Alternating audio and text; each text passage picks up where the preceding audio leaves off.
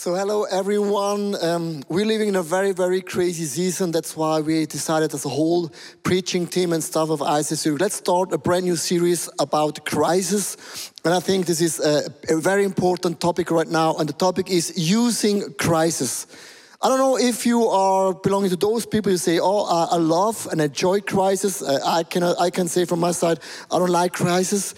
Right now we're living in this coronavirus, and can you imagine or do you remember the good old days when we gather in a public building, we lift our hands, we prayed for each other, we touched each other, we hold hands, we shake hands and everything. This was 6 weeks ago. Since ever then, everything has changed. We are in an amazing crisis. And when we read the news, they will saying the old normal will not be the new normal. With otherwise, when the virus is over, the world will be a different age or a different position. A lot of things will be changed. And I think change is not, everything is bad, but certain things it will change forever, and certain things we will say, oh my gosh, there was the good old days. But we are in the middle. That means the coronavirus has started and it has not come to complete end. That means we are in the middle. And in the middle is for me a very simple illustration. It's like a box. Our lives is like a box, you know. We came to a conclusion, we got married, maybe you bought an apartment, maybe you're working in a company, you are attending a church or you planted a church, and this is like our box. And this box works very well because God has blessed us with so many things, and we are really, really happy. You know what happens in a crisis? Actually, everything comes under pressure, starts to shake. And this is the moment when the cover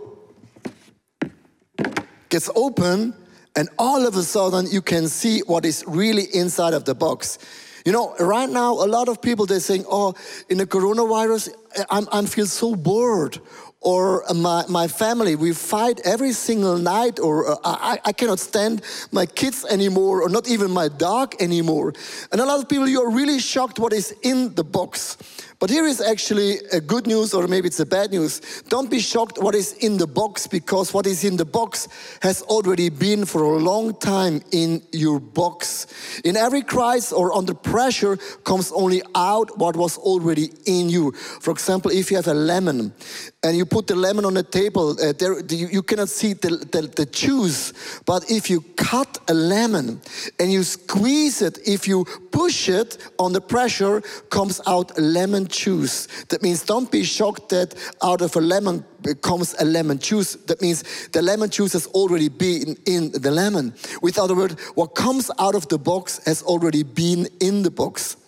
That means for me, in every crisis, this is a big opportunity to say, Holy Spirit, I need a miracle.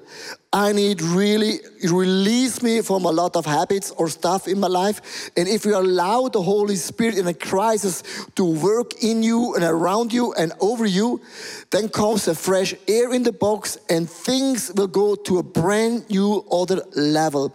And that's why, for me, example, in my box, here is my agenda.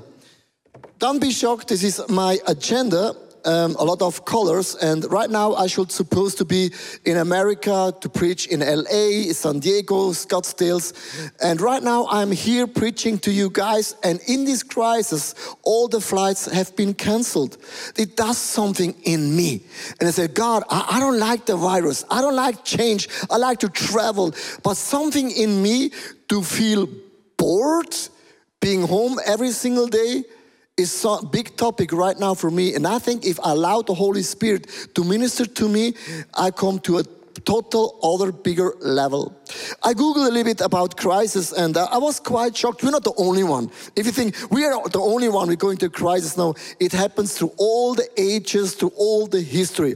For example, in the 13th century, a big virus took place, and it lasted for 6 years. They called the Black Death.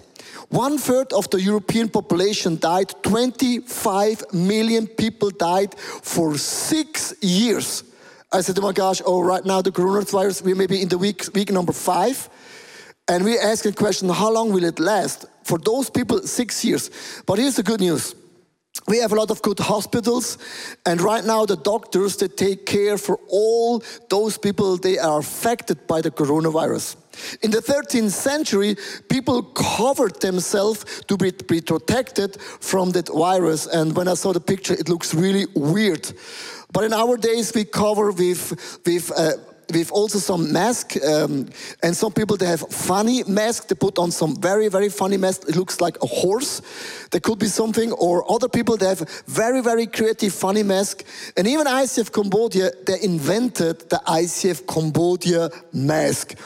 And with other words, when I saw this, I started to laugh, because in every age and every season, people were managing and working out a way, find a way to win.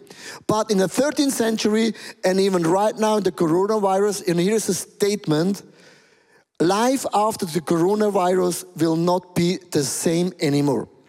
That means either we're getting better or we're getting bitter. Sour or something sweet comes out in the spirit. And I really believe that this season God will use it to enlight revival, reformation, and we got more on fire for Christ than ever before. Hey, the Bible uses a very simple illustration about the new age or a new season. The Bible used the word aeon. Aeon, you can find the word aeon in the Bible all the time, to the whole scripture, all the time and time. It means a new period, means a lifetime, or a new season. And God is a God of the aeon. And right now, the whole entire body of Christ around the world, we experience a brand new aeon, that certain things are shaked, and we have to empty it, and the Holy Spirit will add something stronger and bigger before.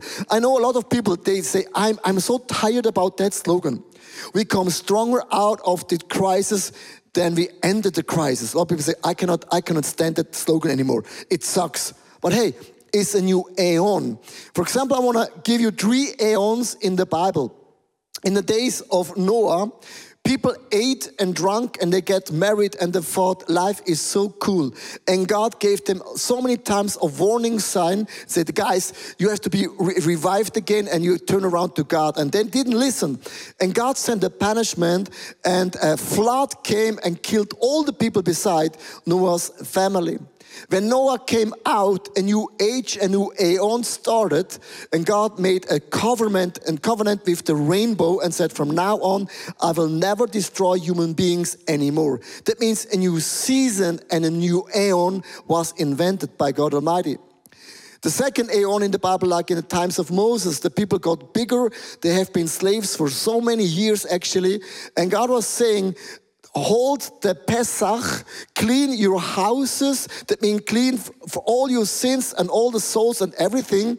And when they hold the Pesach, they were leaving their houses and they were set free by God. But in the desert, God gave them the 10 commandments. When you hear the 10 commandments, you say, oh my gosh, 10 things we're not supposed to do. No, the 10 commandments was a covenant.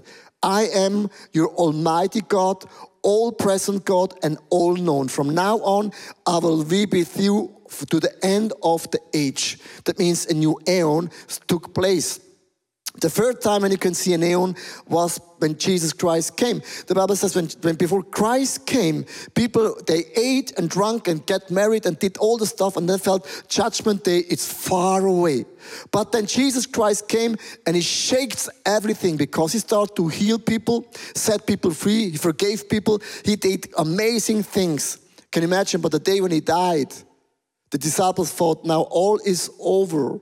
And they put Jesus into the grave, and they thought the kingdom of God is over.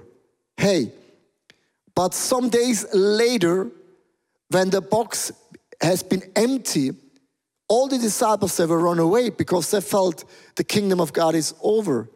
But God was supposed to start a brand new aeon, a new season, a new lifetime. The Holy Spirit came down from heaven.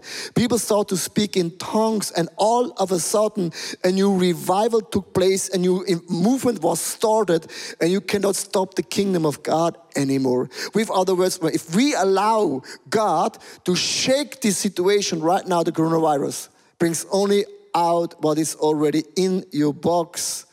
And if you handle this very well with the Holy Spirit, it comes a new air in. And I really believe after coronavirus, a new season starts, a new movement takes place, because church is not a building. Hey, we always preach about it. Church is not a building.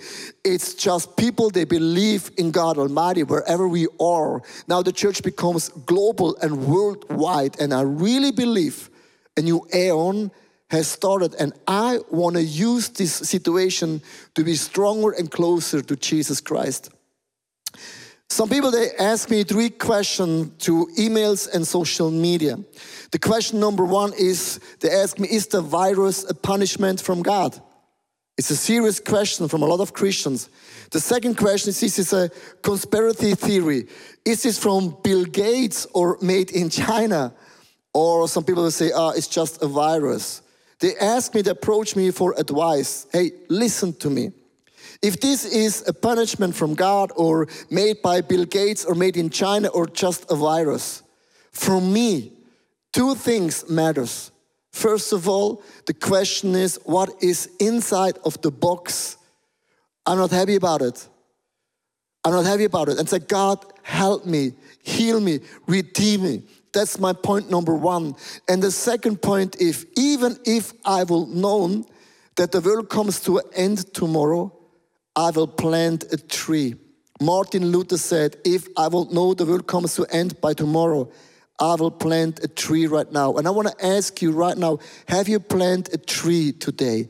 Have you planted a tree yesterday?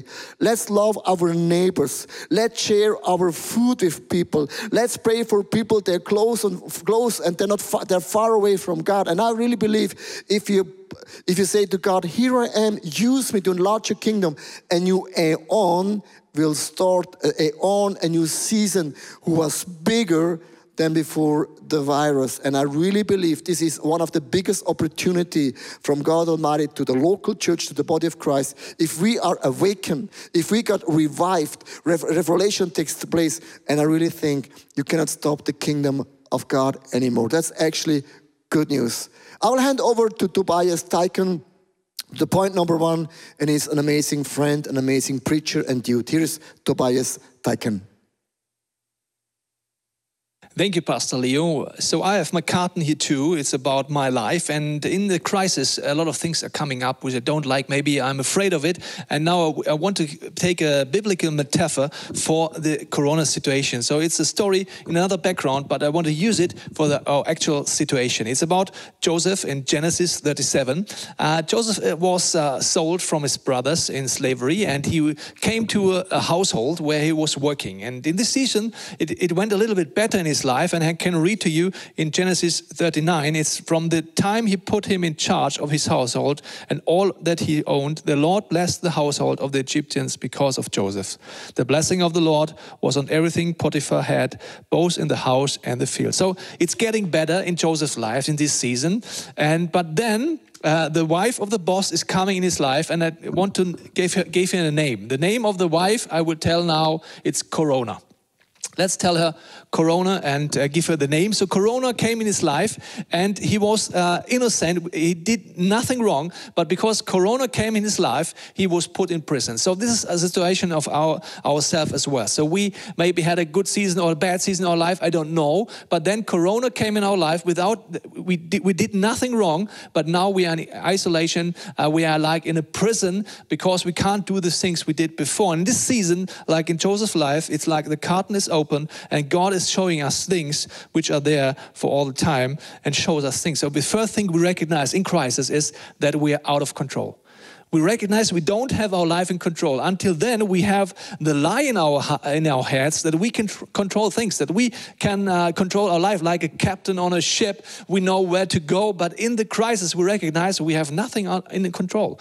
So how do we react? In Germany, for example, a lot of people react like they buy panic buying. They go in stores and they buy things, and you think, why do you buy them? Because we want to take back the control of our life. So Karl Lagerfeld told us, he said, the person who's wearing sweatpants has lost the control over his life. I don't know if you're wearing all the time sweatpants at home because nobody sees you at home, but the thing is, in the crisis, we recognize that we don't have our life in control. And it's a good thing, because until then, we like a child who's sitting in the back seat and maybe has like a steering wheel and is driving, and the child is thinking, I'm driving the car. When I go left, it's going left, and the child is not recognizing that the father is driving the car, and we are only in the back seat. And then on one moment, the child wants to go on the left side, but the car stops, and the child is upset. Why is this car not going on the left side? And this is a situation in a crisis. We want to show where to go, but then the car is stopping, like in Corona, our life is a little bit stopping. And now we have the things in our mind. We recognize things in our carton who's already there. For example, when I had a crisis, it was like when my son was born. He had to go on a special, for 1 week on a special kids hospital station, and it was only for 1 week. But in this week, I get to know a lot of families, and these families had really tough situations. Sometimes over weeks, over months, they had to go to this hospital because the children were very sick. And when I was only 1 week in this situation, I recognized I had the illusion in my life that when you want to have a baby, then you have sex and your baby is coming, everything is great. You go for a few days in hospital, then you go home and everything is well. And I recognized, no, a lot of people have a lot of pain, and it's a miracle when we breathe, when our heart is beating. So during this time, God changed the hearts of us. He's changing the things inside of our carton. Like in Joseph's life, he's changing him from an arrogant person to a humility person who's following God. So the way is, how can I go through the crisis? It's like I have a different perspective. The perspective is that in my life, and all the health crisis or other crises I had, afterwards, I was thinking, if I only knew that in advance, that God is leading me all through this process, that a lot of my sorrows is not, there's no reason for it. And of course, the Bible is telling us in Romans 8:28, and we know that in all things works for the good for those who love him, who have been called according to his purpose. So God has promised us we can have a different perspective in the crisis. It's like a story of two men, and they have the same circumstances, but they have totally different perspective. The two guys have the same working conditions. They have to work for 1 year without holidays in a bad mute. They know they will pay it in the end. They have to work for 80 hours a week, and it's really tough. But one guy is thinking, after 1 year, I will get the salary, and I will get 15,000 euros. The other guy is thinking, after 1 year, I don't get 15,000 euros, I will get 15 million euros. So both guys go in the same working situation, the bad situation. They work. The guy who's thinking, I will only have 15,000 euros at the end of the year, he is in a bad mood, he is depressive, he wants to give up. But the other guy who's working in the same situation, the same bad situation, is thinking, in 1 year I will have 15 million. And because of this perspective, this guy is going in a good mood, he's happy doing his working, and he's enjoying his life, even in a tough situation. So what is the difference? The perspective. One guy is thinking, I will have a goal and it will be good, and the other guy is thinking it will be bad. So I want to read it to you from 2 Corinthians. It's like, for our light and momentary troubles are achieving for us an eternal glory that far outweighs them all. So we fix our eyes not on what is seen, what is right in front of us, the crisis, but on what is unseen. Since what is seen is temporary, but what is unseen is eternal. So we can have a different perspective. And I want to encourage you, in the crisis, don't run away from yourself because you're like in the prison like Joseph is. Everything outside is different. So we can really ask God and pray and open the Bible and ask him, show me what is inside of my carton. What is inside of me? Where do you believe in illusions? And help me to go through this. Because I promise you, if you look in your carton and you are open and you're honest, God will heal you and will free you. And through the crisis, you will be stronger than before. And so it means that afterwards, because the Holy Spirit is working, you can be used from God in a totally different way. And how this could look like, Johannes will tell us now. In every crisis, the most natural reaction is to ask questions. So, why must that happen to me? And what did I do wrong to come in that situation? Or is God evil? Or why is the universe so bad to me? And stuff like that. So you ask you ask questions, you question the crisis.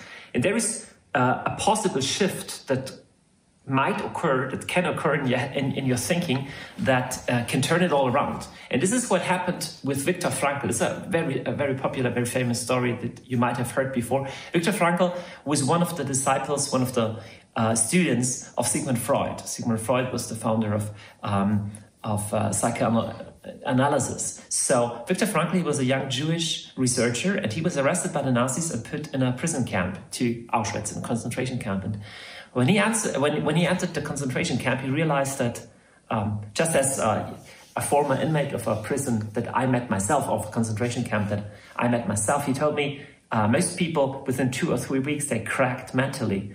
And as soon as they had cracked mentally, they also degenerated physically and actually died. So Viktor Frankl perceived that, he saw that, and he came to the conclusion that, you know what, I'm a psychologist, and I will accept it as my task in this difficult situation to answer the question, what makes people survive in a surrounding like that? And he started to stop asking the question, why does this happen to me? Why did my wife die? Why did my parents die? Which was a fact. But he said, okay, what question does this crisis ask me? So like, I'm interrogated, I'm questioned by the crisis, and the crisis waits for my response. And his response was, as a researcher, I want to find out solutions for situations like that. And he wrote a book about the meaning of life as soon as he has left concentration camp Auschwitz. And he founded logotherapy. Logotherapy basically is a therapeutic model that is based on the assumption that humans cannot survive without a deep meaning of life. So it was the simple shift in his thinking, stopping to ask questions to the crisis, but to ask, what question does life ask me? That made all the difference. First of all, he himself survived, but then he came out with a solution that helped probably millions of people around the world since he started logotherapy. So this is basically a very biblical model that you find in biblical figures as well. So we believe in a benevolent, in a loving God, and you might assume, all right, if God loves me, he will keep me from any harm. He will keep me from crisis. But the thing is, if you read the Bible, I think there is not one biblical hero figure, as far as I'm concerned, as far as I know, that was saved from all crises. Like no harm ever meets you. Quite on the contrary, you see very prominent biblical figures who had to undergo the most severe of crises. Just giving you 2 very famous examples. The first one is Joseph in the Old Testament. The second one, obviously, is Jesus. Let's start with Joseph. It's the same pattern. Joseph is the favorite son of his father, the patriarch Jacob. And he's a guy with he aspires too much, so to say. He has big dreams. He dreams that the sun and the moon are beneath his feet, and that he's a grand personality. And actually, this is a vocation from God. This is a true calling. It's not just fantasy. So, but the next thing that happens is quite the contrary. His brothers sell him into slavery. So, from being the beloved son of his father, he ends up a slave in slavery. He gets to jail. So being a slave in jail is like one of the worst situations that you can have. And he's even innocent. And he could really get aggressive and complaining on life and questioning life and why is life so bad to me? Why is God even so evil towards me? But he chooses another step. So basically he remains faithful, and after these years in the prison, in a sudden turn of the events, Joseph gets promoted to be second to the Pharaoh only, basically being the chief of Egypt. And then his brothers come and they ask forgiveness. And Joseph says something very remarkable. He says that you had evil plans, but that what you planned for evil, God turned into good for the preservation of the life of many. And that's very interesting. Joseph not only says, God brought me through this crisis. He said, no, I went through the crisis, but not with an empty box, like Leo and Toby spoke about the box, but with a full box. I was put in a position to help multitudes of people to survive in a famine. And this is a biblical pattern that you see in Jesus as well. In the letter to the Hebrews, we read that Jesus was the beloved Son of God, but even though he had to learn obedience through suffering. And by that, he was made the author of salvation for many. So Jesus had to undergo the most severe crisis possible. But by undergoing this crisis, believing and forgiving and loving, he became the author of salvation for many. And if you follow Jesus, you will eventually follow the very same pattern. God is not only so loving that he says, I want to keep you from every crisis, because this would doom you to immaturity. It's like a loving father doesn't shield his son from any negative influences, because you have to undergo certain dimensions of pressure in order to grow. So God, as a loving father, does love you, yes. But he also wants to make you salt of the earth and light of the world. And this means that you have an answer for others. Once you have undergone a crisis victoriously, you have a key for unlocking the very same chain for others. Just thinking about a mother who has lost a child. If this mother meets another mother who's lost a child, she will immediately have her full attention. Because this other lady will, you have underwent the very same situation. And she will listen to her advice. So I do believe that in this current situation, God asks questions. And we need to respond and say, Lord, do in my heart whatever you want to do so that my box is filled, that I have solutions for a world in crisis, that I might become light and salt. Every great invention in human history came out of a crisis situation. And I do believe that the next leap of kingdom of God advance will come out of this crisis if we stop complaining and asking questions to the crisis and ask God, what is your question to my heart in this situation? I wish you all the best and blessing, a lot of courage, a lot of patience in these difficult times. Blessings. Wow, thank you so much, Dr. Johannes and Tobias Teichen, for your inputs. Amazing. We're all together in this crisis actually around the globe, and that's actually for me much, much easier. But I really do believe if we hold this box to God and say, God, look, there's some issues in this box, and under pressure comes only out what has already been in the box. This is a very, very big opportunity. We come stronger out of that season, that we enter that crisis actually, if we give the Holy Spirit the allowance, the permission to do something in me. For example, we had an Eastern campaign. Usually around Easter, we have our musical. We have around 10 to 12,000 people that are coming, and this year it has been cancelled, and we were really frustrated because not only our Easter musical, also our ICF conference and so on. And we said, okay, this is also an opportunity.